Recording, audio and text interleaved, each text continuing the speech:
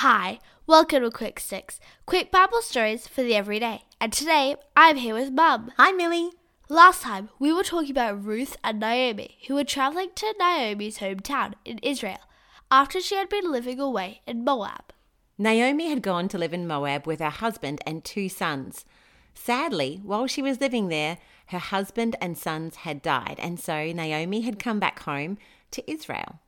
One of her sons had married a girl named Ruth. Ruth had chosen to go back to Israel with Naomi, even though it would have been much easier for her to go to her own home in Moab. When Naomi and Ruth arrived in Israel, everyone was so excited to see them, but Naomi was still sad because she missed her husband and sons.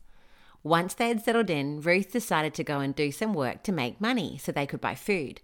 She went to the fields where the farmers were harvesting their crops, and she collected any spare bits of grain that were left behind by the harvesters.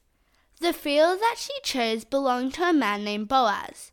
He was very kind to Ruth and asked his workers to drop extra grain for her, so there was a lot for her to collect.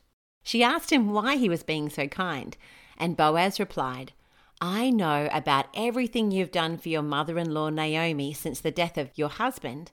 I've heard how you left your mum and dad and your own land to live here among people you don't know.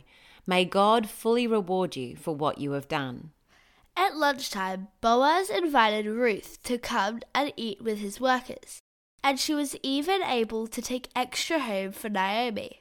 When she got home, Naomi was amazed to see how much grain she'd been able to collect. Naomi asked Ruth, "Where did you work today?"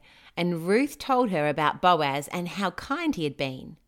Naomi told Ruth to go back each day to work in Boaz's field. And so Ruth kept working in the same field for months as the workers collected the crops. Next time, we'll find out a little more about Ruth's story.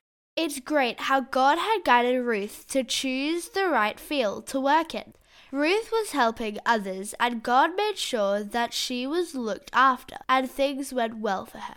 And that's great news. Have a great day. Bye.